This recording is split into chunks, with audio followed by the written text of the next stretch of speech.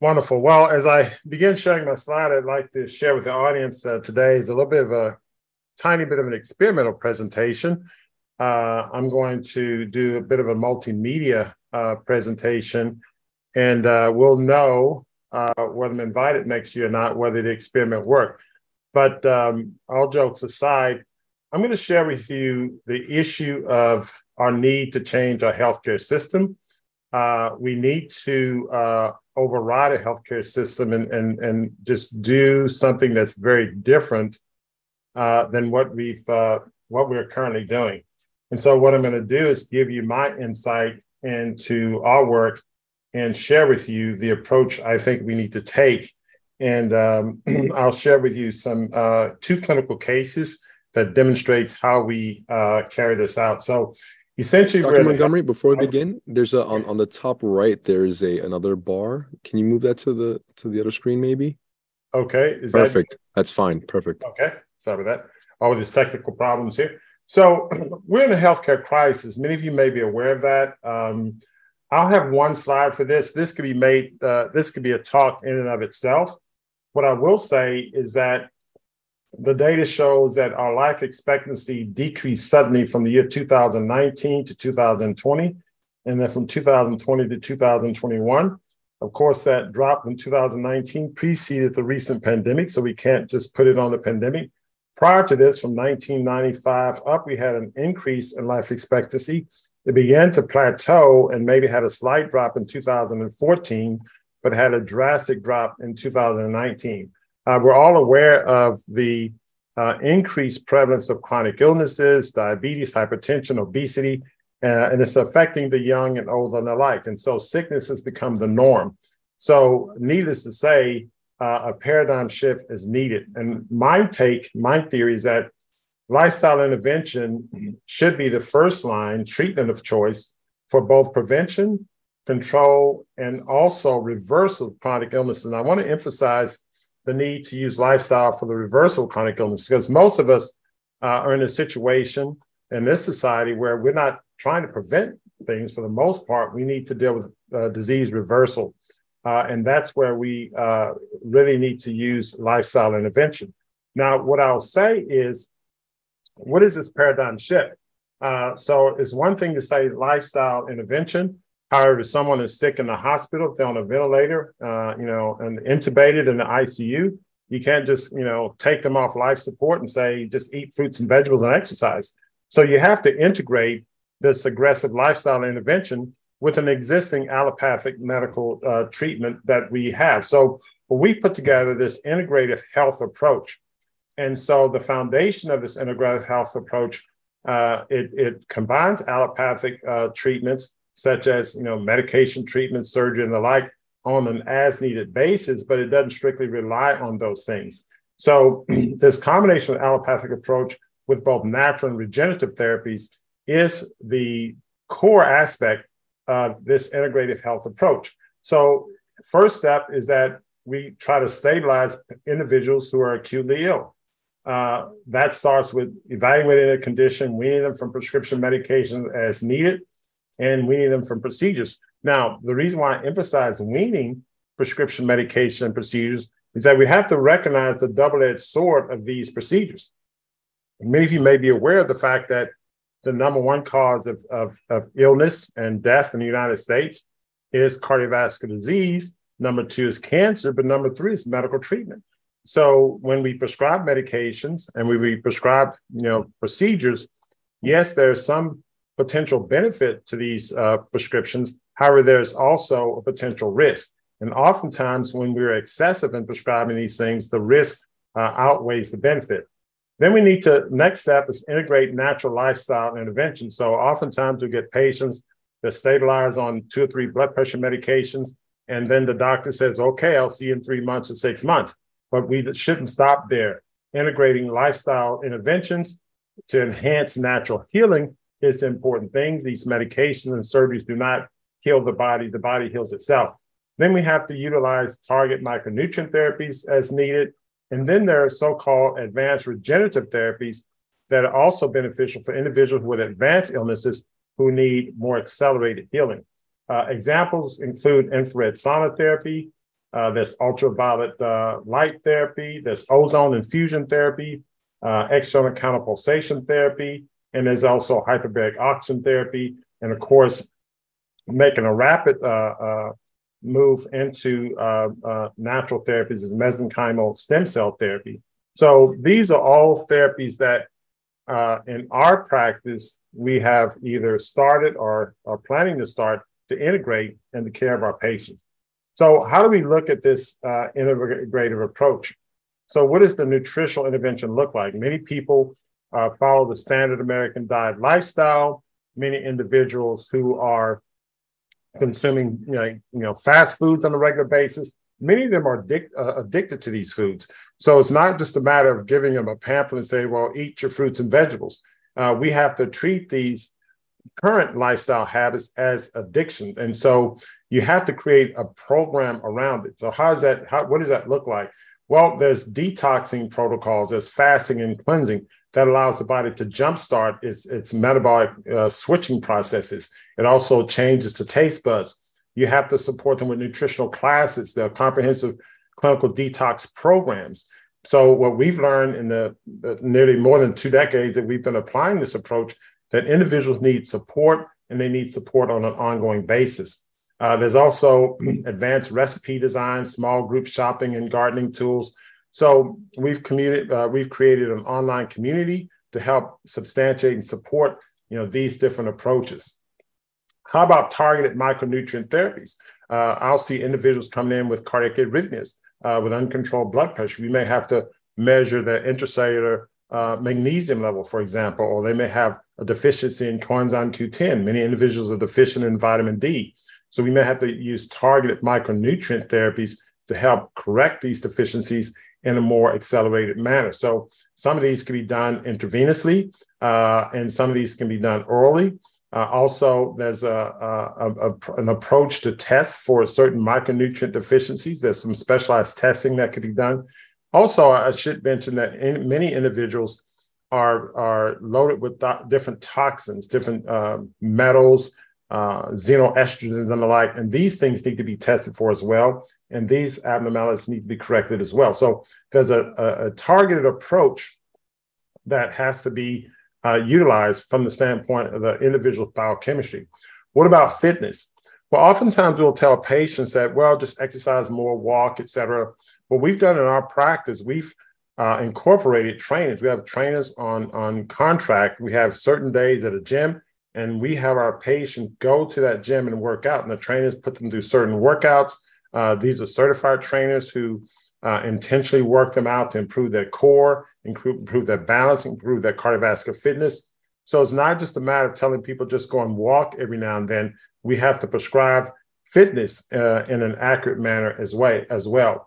Then there are also physiological functional correction, and from the standpoint of using chiropractors, acupuncturists, and the like. And these are done in a targeted fashion based on special needs.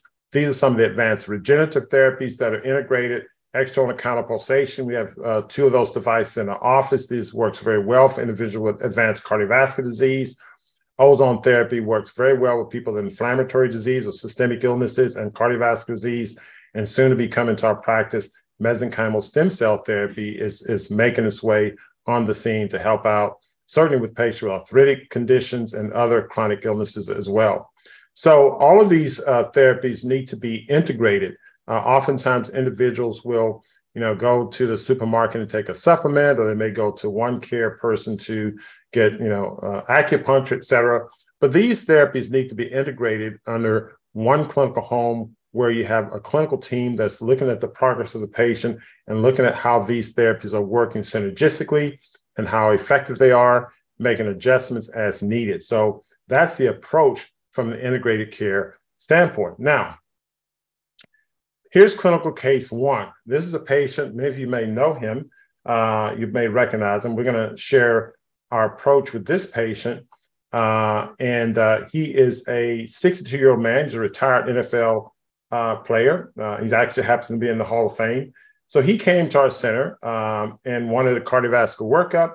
He wanted to get back to exercise. In fact, he wants to get back to training his body to get near his performance level. He had not seen a physician in nearly 15 years. He did report a family history and somewhat of a personal history of hypertension, but wasn't checking his blood pressure regularly. However, he didn't have any symptoms whatsoever, no dizziness, no chest discomfort, no shortness of breath. In fact, he played with his grandkids when he was at the center. He showed me a videotape of him doing cartwheels with one of his grandchildren. However, when we took his vital signs, he was a little overweight, but what caught our attention was initial blood pressure 191/114. And so here's someone who had not seen a physician in 15 years, and he's coming in with this blood pressure, which many people would say, hey, this is stroke level. So despite him not having symptoms, et cetera, this kind of blood pressure is something that gets your attention. So then the question becomes, what's the next step? What should we do next? Well, the options are, one, do we send him to the emergency room? This is a common approach. And I think, to do this would not be a bad thing. Should we start him on medication? This is certainly, I would think, would be the least thing you should do, someone with that type of blood pressure. The other possibility would just to simply start him on a lifestyle intervention. Forget the emergency room, forget the medication, just say, why don't you just have, raw fruits and vegetables? Is that a reasonable approach? So the question is, with this person with 191/114, what approach should we take? Well, let me sort of share with you a video clip and give you some insight in terms of our discussion about this patient and how we went about giving some consideration. Let's look at Mr. Green's stress test. On his stress test, he had good functional capacity, went for a good period of time. His blood pressure response was normal. It started at 191/114 in the office, and then after the end of the exercise, it was 180/100. Okay, that's pretty good. And EKG changes, anything? Let's kind of scroll through the EKG stress real quick. So one, even though you had a very high blood pressure, there was no evidence of any stress on the heart, a heart attack going on, which is important. The stress test didn't show any changes consistent with ischemia. What should we do? I mean, blood pressure 191/114, a lot of people send them to the ER right away. So there you go. Blood pressure 191/114. And so what should be done? I don't know if we have a chat feature. I'm just going to throw these questions out at the audience. There are benefits of going to the emergency room. There's an inpatient observation while normalizing the blood pressure. You can rapidly normalizing the blood pressure. That's a possibility. More rapid blood test results. So there are some benefits of going to the emergency room. There are probably others. The benefits of sending the patient to of not sending the patient to the emergency room. Well, you avoid the extra costs. You avoid extra emotional stress. Sometimes you go to the emergency room, you're there for about, an hour, 5 hours. There's sometimes there are iatrogenic medical events that can occur in the in the medication or emergency room rather. So the question is, what would you do? I don't know if there's a chat feature, but if there is, feel free to leave your comments there, and we can address these questions, in the question and answer session. Now, I'll tell you, regardless of what we did at that time, this patient did continue to see us over a period of really 30 days, and what we saw in the first 2 weeks. Less than 2 weeks, is that his peak systolic blood pressure, which was initially 191, it went down to 126. Notice the suspicious gap in measurements there, so you can inquire about why that's the case. The average systolic blood pressure, we did recheck his blood pressure multiple times during the first office visit. The average systolic pressure is 167. It went down to 122 over time. And this is all within 11 days. And the peak diastolic went from 114 down to 86 in 11 days. And the average diastolic went down from 99 to 78. We also saw a significant reduction in the heart rate on average from 83 to 72. This is all in 11 days, and his weight went down considerably in 11 days as well. Now, at the end of about a month of his intervention with us, we had a total cholesterol was 207, went down to 183. The LDL cholesterol went down significantly, and he did have improvements in other clinical biomarkers. And granted, there's more room for work to be done here, but this is what we saw in the first 30 days. So his systolic blood pressure was reduced in 2 to 3 days, as you saw in the graphs. Diastolic blood pressure reduced in 2 to 3 days. Heart rate was reduced significantly in 2 to 3 days. And he lowered his cholesterol, glucose, and lipoprotein. So we did get significant weight reduction as well.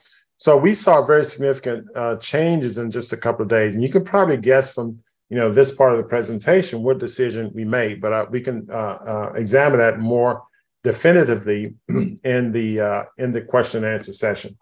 Now, the second patient I want to share with you is a patient came in with perhaps more chronic illnesses. He was a 63-year-old man who had a history of a myocardial infarction back in 2005. So this is some, maybe 16, 17 years ago at the time we saw him. Triple bypass in 2007, history of hypertension and diabetes. Also had a history of chronic kidney disease.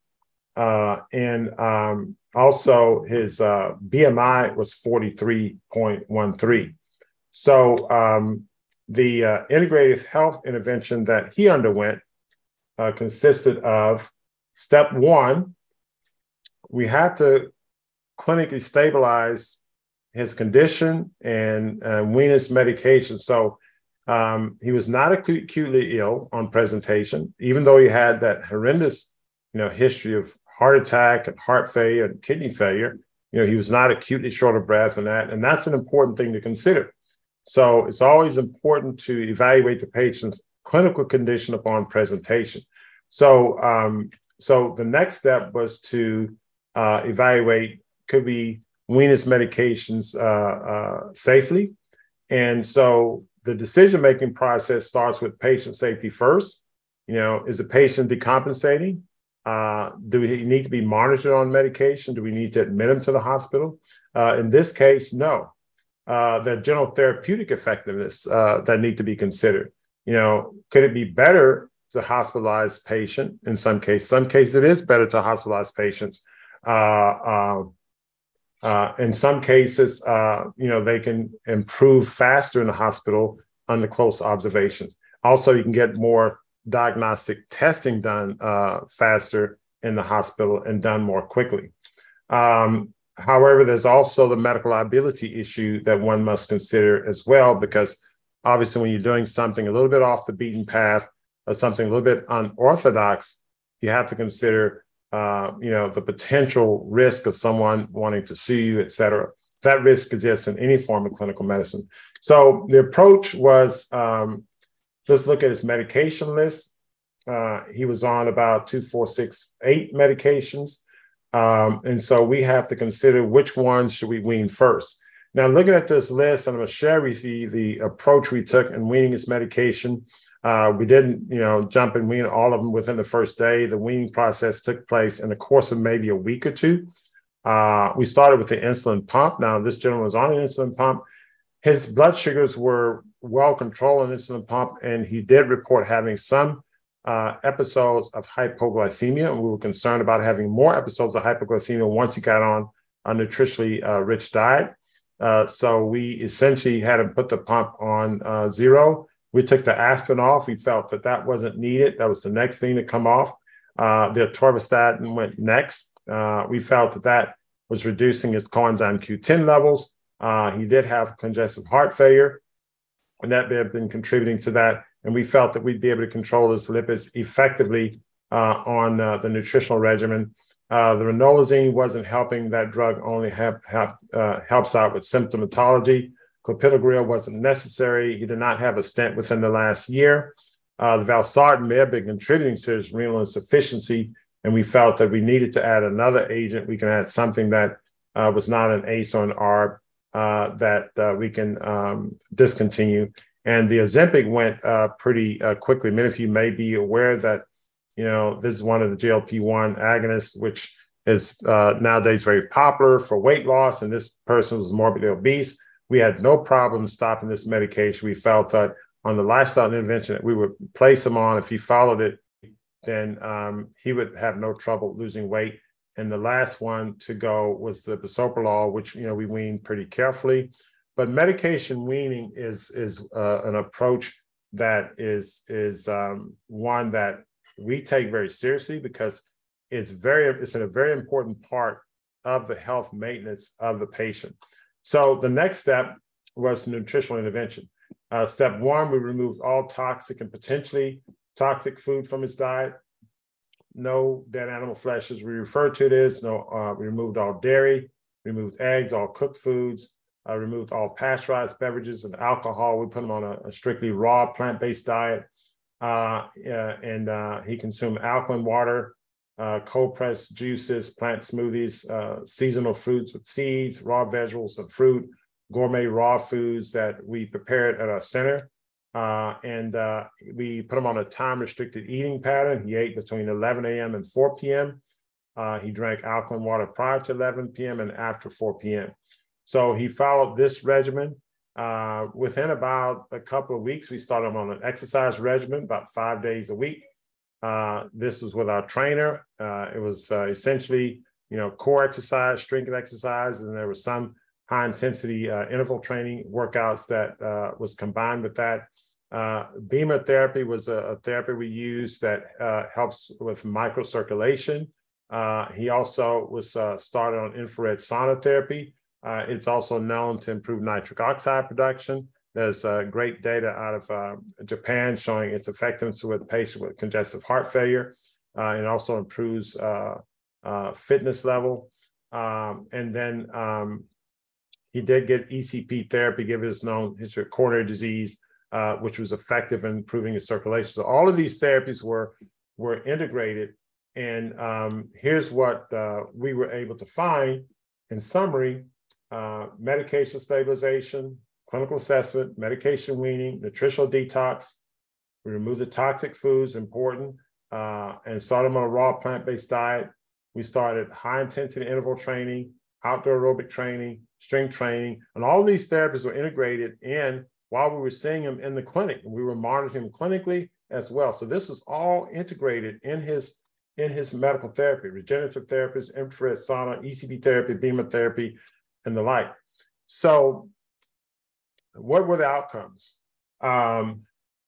His ejection fraction, that's the percentage of blood that the heart pumps out with each beat, started at 30%. Within about 4 months, it was up to 45%. The filling pressures on the right side of the heart, that's the amount of pressure that's inside the lungs. And if you have a heart that's weak or stiff, you have increased pressure inside the lungs. You want that to go down. It went down from 42 millimeters of mercury down to 28, which was in normal range. So he had decreased filling on the right side, which was a good thing, and an increased pumping function of his heart. His kidney function, creatinine, initially went up, probably due to some early dehydration, but it came down. So the creatinine that came down, that's a sign of improved, what we call glomerular filtration. So that's improved kidney function. We can see the glomerular filtration rate. That's the rate in which the kidney is filtering the blood. Went from just 29% all the way up to 82%. 82% greater than 90 is the absolute normal. You want it at least greater than 60. So he was well above needing dialysis. At 29%, he was only 14 points, but 16 points to where he would need dialysis. Below 15 GFR, consistently, you're on dialysis. So he's pretty close to needing dialysis. And if you compare the cardiac function with improved kidney function, there was a correlation. So we think that some of the kidney failure was due to heart failure, and some of it was due to intrinsic kidney problems as well, both of which were correcting under the nutritional regimen. His glucose level, I wanted to show this, did not change significantly. There was some initial drops. We took him off the pump. It went up a little bit. So his glucose hang around in the 90s. But despite the fact that the glucose level bounced around, his hemoglobin A1C went down drastically in a period of about 5-6 months. And so we had a drop in the hemoglobin A1C, and we've seen this on our research data. His weight in about, this is 6 months, he had about a 71-pound weight reduction. This is after we took him off one of the well-known weight reduction medications. We were able to reduce his BMI as a result of that. So what's the science behind it? We've actually published our work, and we've shown that a defined plant-based diet in an outpatient setting, which is what this is a plant-based diet in outpatient settings effective in reducing hypercholesterolemia, reducing blood pressure, and we can do it while at the same time reducing medications. We showed that we can reduce atherogenic molecules, inflammatory molecules, and all this can happen in just 4 weeks. Now, it's important to understand that we intentionally looked at the effectiveness of this in 4 weeks, because oftentimes when we think of lifestyle intervention, we say, well, it takes, months or years for these things to happen. And this person needs medication now because their blood pressure is high now. But no, we've shown scientifically that these things can happen within 2 to 3 days. And certainly published the data showing it happening within weeks. We've showed a case series of patients with heart failure that showed improvement. Here's some of a snapshot of some of the data. The weight within from baseline, and this is a group of 31 patients in our study, a very significant reduction in weight in 4 weeks, similar with BMI. Our waist circumference went down significantly, all within 4 weeks. Systolic blood pressure went down, and these changes are happening in the setting of medication reduction. Also, you see hemodynamic effects, ejection fraction improved, LV mass went down, so that's the amount of thickness and enlargement of the heart. The overall stroke volume improved, cardiac output improved. We saw inflammatory markers go down by 30%, cytokine markers go down by 23%, all in just 4 weeks. Inflammatory markers of the vascular system go down. So we see these things happen drastically, and even hemoglobin A1C, which in this group was only a pre-diabetic group, we saw a very significant reduction of 3.4% reduction in hemoglobin A1C, despite the fact that the blood glucose didn't show any significant reduction. So you may ask, well, why is that? The hemoglobin A1C is a measure of the average blood sugar over 3 months. How can you show a reduction in 4 weeks or 1 month? Well, the other thing that influences hemoglobin A1C is fluctuation in blood sugars. And probably the main contributor to fluctuation of blood sugar is probably postprandial blood sugar. So the blood sugar probably is elevated after you eat. On this defined plant-based nutritional regimen, I propose that we reduce the fluctuation of blood sugar enough to where it had a very significant reduction in hemoglobin A1C. 3.4% is much greater extent of A1C reduction than you can get with any medication.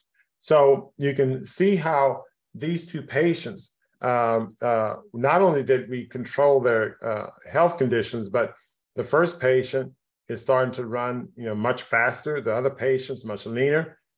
He's working out in the gym. We're returning them to their youthful ages. We're activating the champion in them. And so what we decided to do is actually create a docuseries, which is an educational docuseries that we are showing the effects of our patients going through these interventions. And we're displaying that to the world. And the docuseries is called Heart and Soul of a Champion. I'm going to show you, this is the experimental part, the first episode of season 1. Now, season 1, we started with some retired NFL athletes. So that's one group. Season 2 is already being filmed. Season 2 is going to be chronic illness in women. So we have a broad scope of women from different walks of life. Season 3 is going to be another group. So we have a variety of people that we're working with. So season 1, I'm going to show you next. And so we'll take questions after we're done there. So what I'm going to do now is stop sharing my screen here.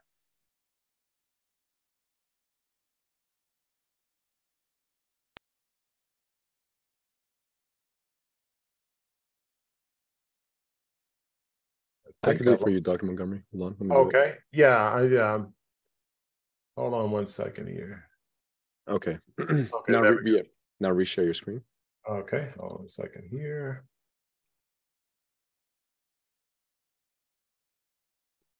Let me take this back here.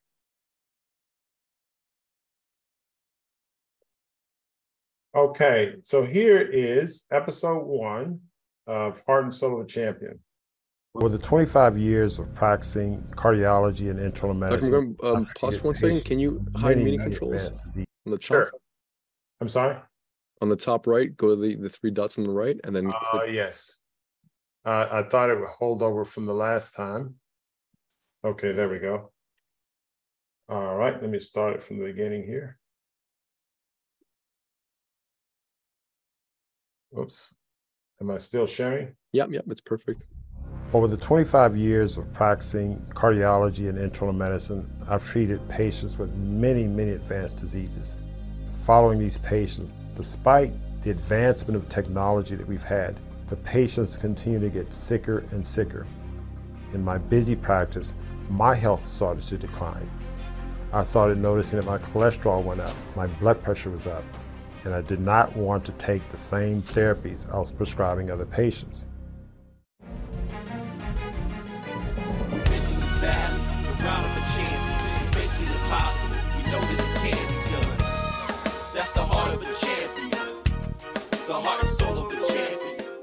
I'm Dr. Baxter Montgomery, and I've been practicing in the world's largest medical center for more than a quarter of a century. Our center is quite unique. The Montgomery Heart and Wellness Center is located here in Houston, Texas. We have state-of-the-art diagnostic and therapeutic tools. I have a background in biochemistry. I have medical specialties in internal medicine, cardiovascular disease, and cardiac electrophysiology. So I started doing my own research. I got into nutrition. I ran across a local individual who was an expert in doing nutritional detox. And I went through a natural detox in cleansing my system over a period of 33 days. In that period of time, I felt amazing. I felt like I was 18 years old at the age of 35. This caused a light bulb to go off. If this can cause me to improve, this could have an impact on my patients.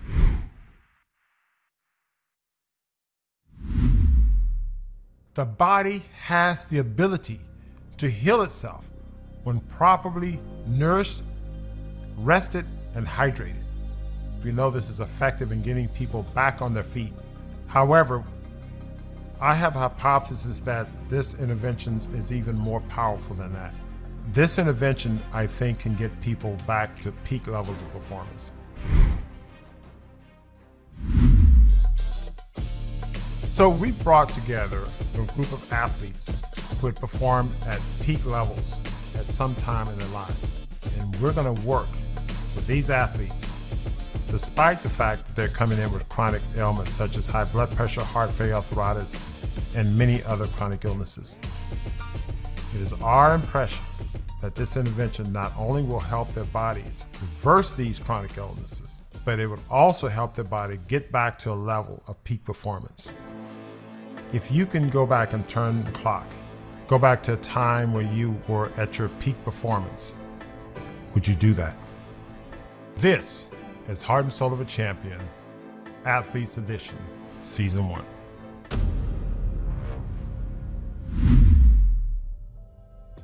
I've been working with Wendell Mosley for several months, and I thought, based on the previous findings, he would be a perfect candidate for this program. He had gone through our detox program successfully.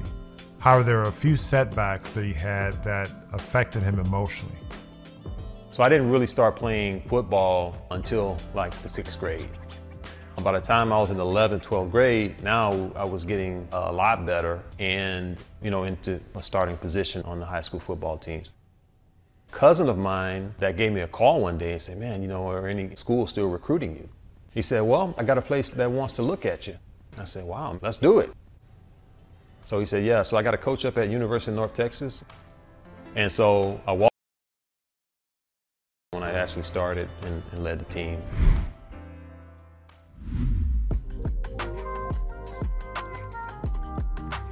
His initial reason for seeing us was that he had had a previous diagnosis of prostate cancer. So he underwent the prostatectomy. He had a successful procedure. And so he was seeing us after the fact. However, despite him having gone through the surgery successfully and doing well, some of the numbers were not looking ideal. And his urologists were telling him that, hey, maybe we're going to have to put you on hormones or some other type of medical therapy.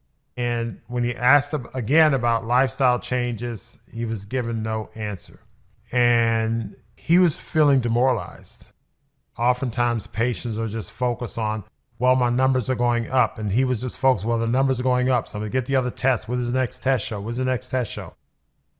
I wanted to get him out of this mindset. I wanted to get him out of this frame of work. I wanted to get him back on the football field, on the gridiron, to take him back to a time where he had other goals. I want him to put him in a space of going after goals beyond improving laboratory tests. This was going to put him in a different mental space, and this was going to help him heal his mindset about his disease state.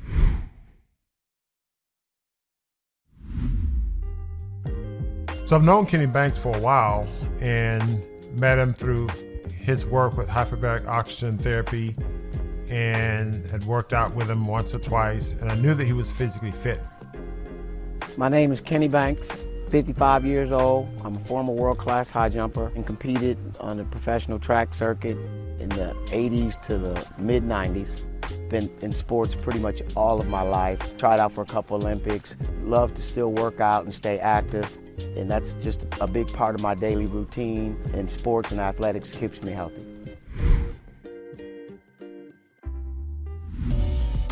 When I started this project, my idea was to have him come in and push the rest of the group because I knew he was physically fit.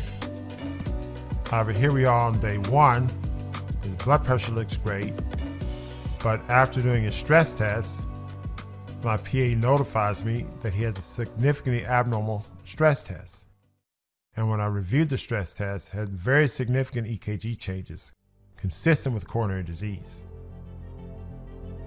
My concern is that someone like him, being seen by the typical cardiologist, would be scheduled for coronary angiogram and a possible stent placement. The question is Kenny Banks at risk for heart attack or even sudden cardiac death? Our initial evaluation of Darryl Green when he came in, he seemed to be in pretty good shape. He didn't have any significant symptoms. He didn't have any symptoms of chest discomfort or shortness of breath. He had pretty good energy level.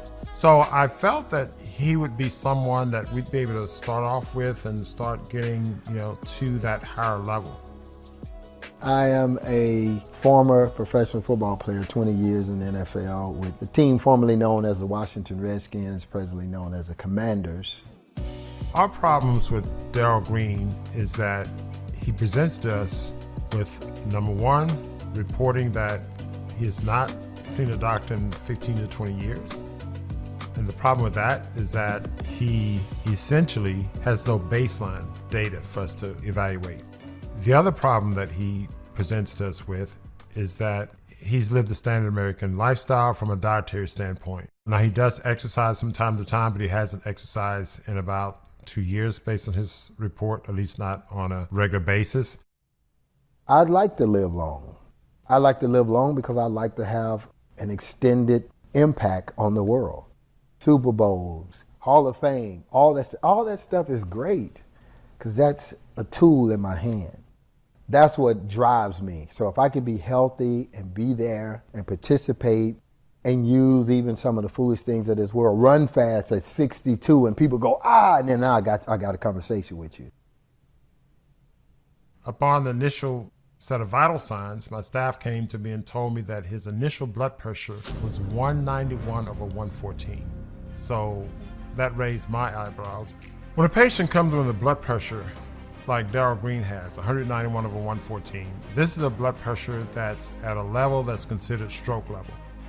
9 times out of 10, or maybe 9.5 times out of 10, a doctor will send you straight to the emergency room, especially if it's a clinical setting where you cannot get CT scans or other types of imaging. This is a medical emergency. This is the type of blood pressure that doctors typically treat urgently in the hospital, in an emergency room, right away.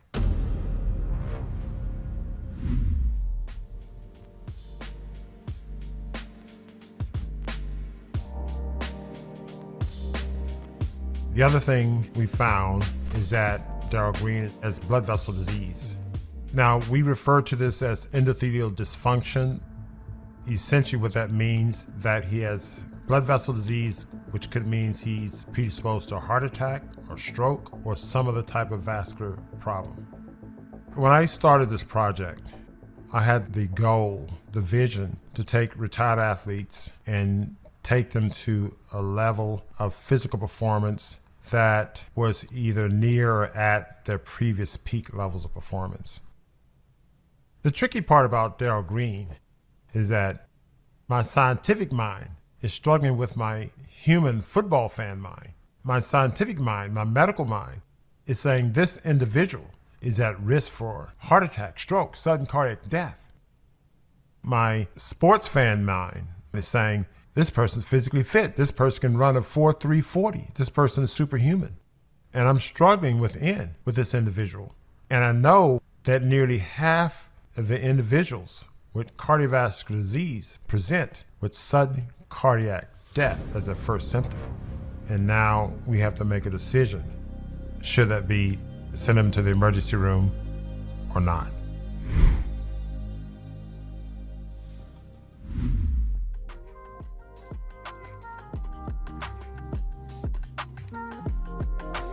I met Raymond Waddy through Darrell Green. The night before the first visit, Darrell calls me and says, hey, I have this friend, Raymond Waddy, and I just found out after talking to a mutual friend of his that he was recently diagnosed with congestive heart failure. So last night we talked, and I talked to Raymond. His wife is on the phone through speakerphone, and I just shared with him that I think what we do can help.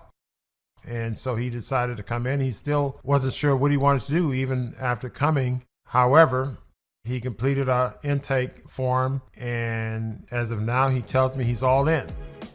Most of the people that know me call me Ray. If you really know me, they call me Stack, because that means I grew up with you. And probably more known as Coach Waddy. I was fortunate enough to earn a scholarship to go to college to play football. I was an undrafted free agent, signed with the Washington Redskins, and ended up being fortunate enough to make the team and spent a little over 3 years with them. So I ended up going to the St. Louis Cardinals, getting released, the last cut. I left there and came back to Texas as student taught. Left Kingsville and went to Canada and played in the CFL with Edmonton and British Columbia. Left Canada, came back to the States in the newly formed United States Football League, and finished my career in '84 in San Antonio.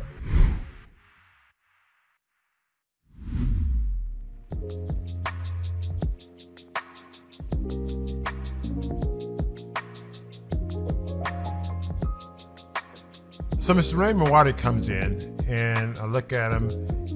He has a very, very distinctive limp. He's obese. He is wearing an external defibrillator. So he's not the perfect picture of health. My concern with managing a patient with heart failure is that we have two major problems with heart failure. One major problem is that heart failure patients can become very ill and die from overall poor circulation. We call that pump failure.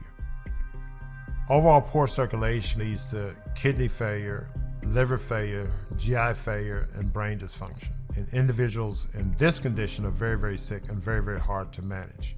And the other situation with heart failure is that heart failure patients are at risk for sudden cardiac arrest. 1 minute they're up talking to you, the other minute they collapse in death. So sudden cardiac death or slow pump failure. These are two very difficult things that we deal with patients with heart failure.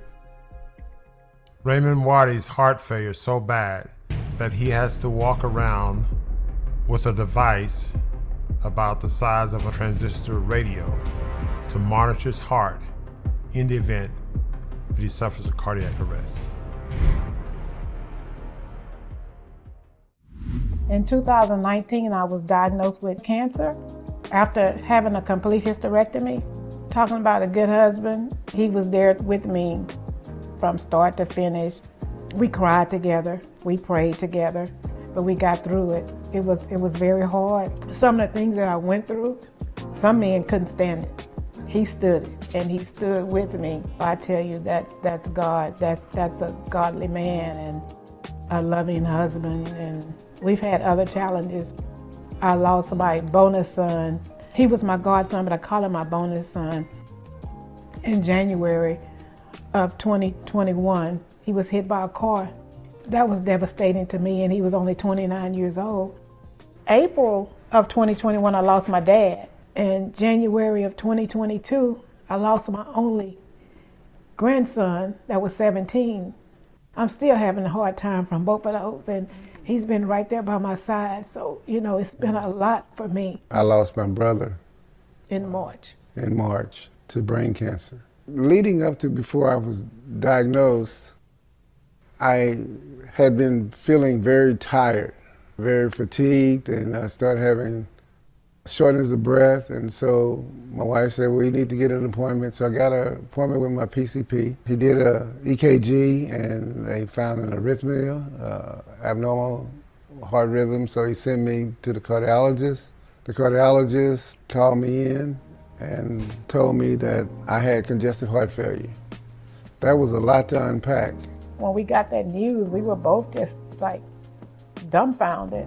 It was just a lot of unknown uncertainties. What did that mean, congestive heart failure? Am I going to have a heart attack? Or is my heart going to stop working? Which basically is a combination of all those things that could happen.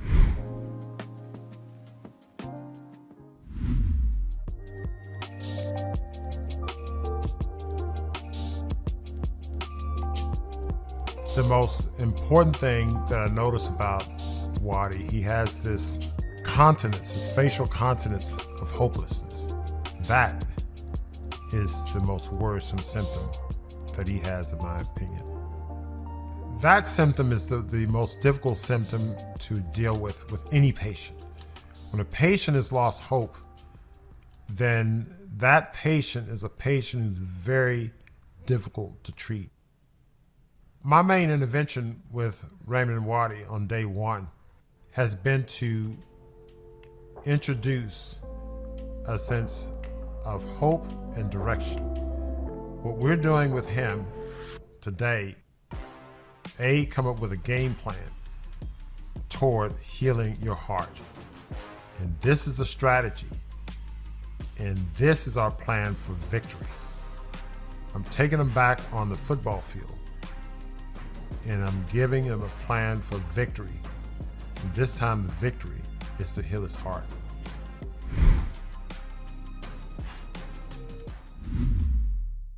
Well, during his treatment on the ECP bed, I walked up to him and I said, well, what was your best time in the 40-yard dash? And he told me it's 4.49 seconds. And I said, oh, great. That's your goal. Your goal is 4.49 seconds. Now, he looked at me and laughed with a look, hey, this sounds ridiculous. I said, no. I had a very serious face. I'm very serious. Your goal is 4.49.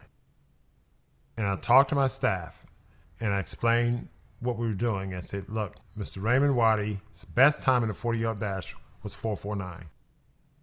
Our goal for him is 4.49. Every time you see him, I want you to say 4.49. It's a realistic goal. And it's a goal that we want him to make his own goal, even if it's a lifelong goal. 4.49.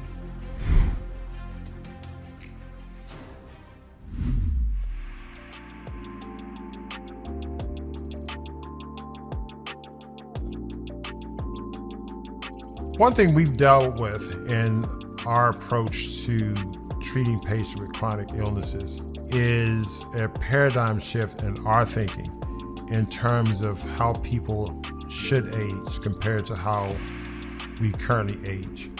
If we look at individuals who are aging, who are developing chronic illnesses, our natural thought process, or at least our current thought process, is there's a debilitation over time. Similarly with athletes, but the everyday individual. But what we've come across is a different way of thinking about this, based on our historical clinical evidence and clinical experience. The paradigm shift that we have come to is that individuals should improve their performance over time, not decline. Because seeing how individuals with severe illnesses who are on death's door can turn around and be revitalized, can we get retired athletes to function at their peak level of performance when they were very young, regardless of their baseline medical condition? That's what we aim to see. These athletes are going to be surprised at the accomplishments that they will make during this program. Maybe this is something that can help me. So I'm here. I just think it's something that prayerfully that would be a benefit to me and other people as well. I'm excited. I'm ready to try to do this. It'll be interesting though to see what the change is from where I have started my baseline, right? So that'll be an interesting part to see. Essentially, the illnesses that Mr. Banks, Green, Mosley, and Waddy are dealing with kill more people every year in the United States than all the deaths that we've lost from American soldiers in United States history.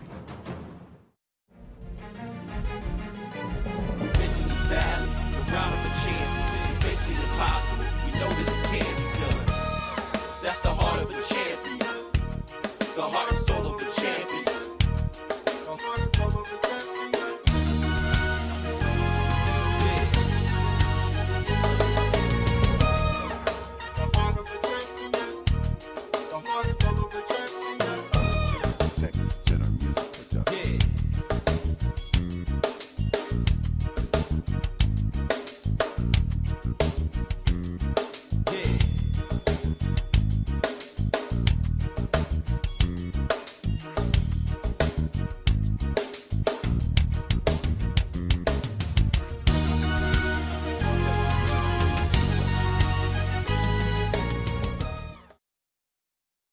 Okay, I'll probably need you to, can you hear me okay?